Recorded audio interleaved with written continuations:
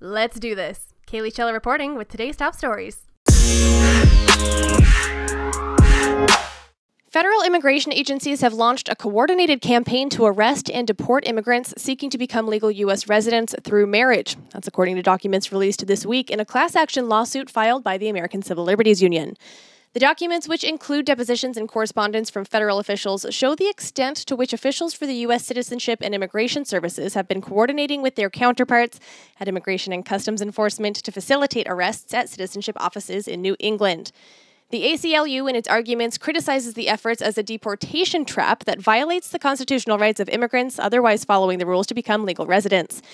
Matthew Siegel, legal director for the ACLU of Massachusetts, said in an interview on Tuesday, quote, "The government created this path for them to seek a green card. The government can't create that path and then arrest folks for following that path." An ICE spokesman responded that allegations of, quote, "inappropriate coordination between the two agencies are unfounded." John Moen, a spokesman for USCIS, said the agency doesn't comment on pending litigation, but did say by email, quote, "This routine coordination with the Department of Homeland Security, not unlike the cooperative efforts we maintain with many other federal partners, is lawful and legitimate." The ACLU lawsuit argues that Homeland Security regulations created under former President Barack Obama allow immigrants with U.S. citizen spouses to stay in the country while they seek a green card, even if they're already subject to deportation. Siegel said Tuesday, quote, "That regulation is still the law of the land, so arresting these folks is not about law and order. These are people with a path to legalization, and the government is trying to block that."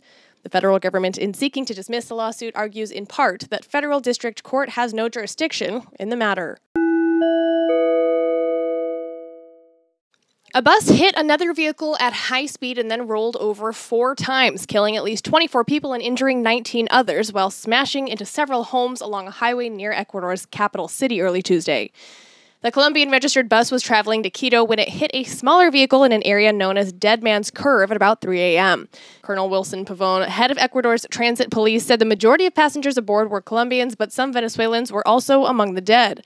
3 people, including 2 minors traveling in the smaller vehicle, also died.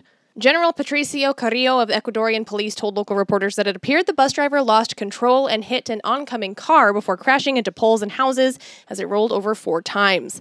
The investigation was continuing, and the driver is hospitalized among the injured. It was the second bus tragedy in less than 3 days in Ecuador.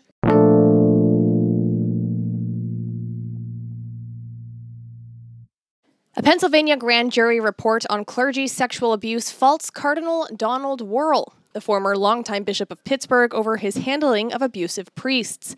The report says Wuerl approved transfers for priests instead of removing them from ministry, oversaw inadequate church investigations, and concealed information when priests were reported to law enforcement. The report also says he advised parishes not to publicly announce or acknowledge complaints and offered financial support to priests who were accused and later resigned. Wuerl, who leads the Washington Archdiocese and is one of the highest-profile cardinals in the United States, disputes some of the allegations in the report. He said in a statement Tuesday that he, quote, "acted with diligence, with concern for the victims, and to prevent future acts of abuse." The Pennsylvania grand jury says its investigation of clergy sexual abuse identified more than 1,000 child victims.